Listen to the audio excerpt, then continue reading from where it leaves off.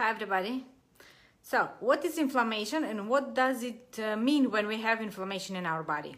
So recently I have asked this question, like who here have a thing that has inflammation, and what does it mean if you think that you have inflammation? So there are very good answers, and the people were saying that yes, they were right, because the immune system is fighting something inside, there are antibodies and white blood cells and B cells, T cells. There is some bacteria, virus, or some toxins, or some proteins or some food particles that shouldn't be inside our body, and it's creating inflammation. So our body is fighting that. So our immune system is fighting. So when this happens prolonged period of time, then our tissues become damaged. Okay, so who here thinks that have inflammation in their body and they have some disease because of this inflammation? Okay, so you can write in the comments. So what do you think?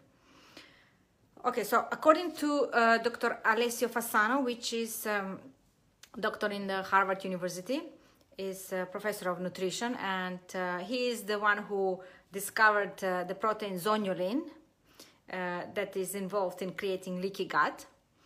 And according to him, there are 5 factors which are involved in creating inflammation. So 5 factors. The number 1 is gene predisposition. So what does it mean? That means that if before they were thinking that if the people have the genes for some disease, they will develop definitely that disease. So for example, like celiac disease, 1/3 of the population have this gene, but only 1% develops celiac disease. So what does it mean? It means that it depends on the environment. Like number 2 is environmental triggers. So how we live, what do we do, right? So the factor number 2 is environmental triggers, which means if you have gene, for example, for celiac, and you eat wheat, you will definitely get the celiac disease, right?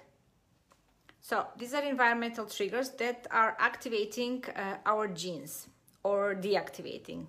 Okay, so or will stay, the genes will stay quiet if you don't eat wheat, and they will not be activated, so you don't develop this disease. Factor number 3 is our microbiome. So our microbiome are actually the viruses, bacteria that live in our gut, like archaea, which are single-cell organisms, and the parasites. Everything that lives in our gut is called microbiome. And the exhaust of these bacteria, of these microbes, exhaust metabolites are 36% in our bloodstream. So the metabolites from these bacteria are 36%. So 1/3 of what these microbes produce is in our bloodstream. Imagine. And they are actually like messengers. And the messages, before they were thinking that the messages goes only from the brain to the gut. So like with your brain, you control. If you have diarrhea or constipation or pain or anything, that you can control with your brain. But now it turns out that our gut microbiome is controlling like 9 messages going to the brain from our gut microbiome, and 1 message going from our brain to our gut microbiome. So our gut microbiome, our bacteria, are more important than what our brain is telling our gut microbiome. So it's other way around. And by using antibiotics or medications, we are making this balance and this biosis in our gut, and creating that more of the bad guys overgrowth, and create more of the bad exhaust and metabolism, bad messages, like which creates that we can feel depressed or anxiety, and this is all because of the gut disbalance. 90% of the serotonin, the happiness hormone, is created from our gut microbes, right? So if you're depressed, that means you don't have a good microbes in your gut. Number 4 is leaky gut.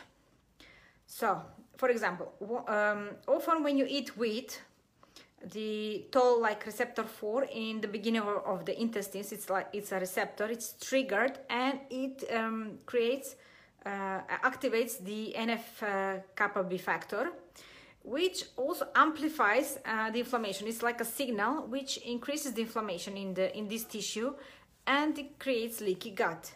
Because if you eat, for example, wheat for bread for breakfast, bread for lunch, bread for dinner, you know, your body creates inflammation and then it heals. Then it creates again, damages the gut, and then it heals. So, but if it's constantly, we are irritating it every day, 3 times a day, and at one point it cannot heal anymore. You know, it's overwhelmed the body, and then it's creating leaky gut. If you want to know more about leaky gut and how this happens, I explain very good in my 3-part video series on the link above. You can watch it and understand much better what does it mean to have leaky gut and how all disease happen and what are the steps to follow, proper steps to follow to heal the leaky gut.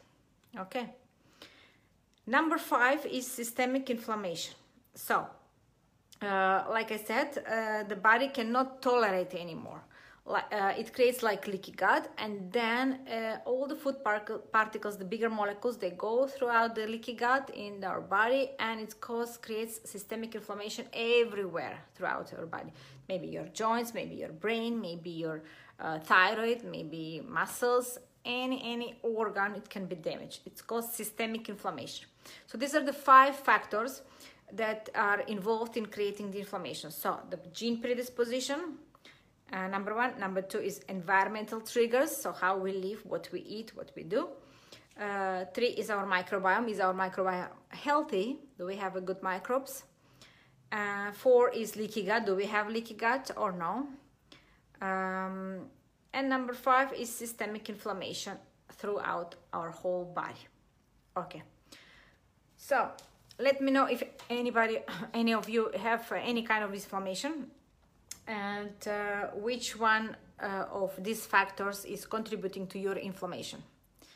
Which one of these 5 factors? So genes, environmental triggers, microbiome, leaky gut, or systemic inflammation throughout your body. Okay, so see you next time. Bye.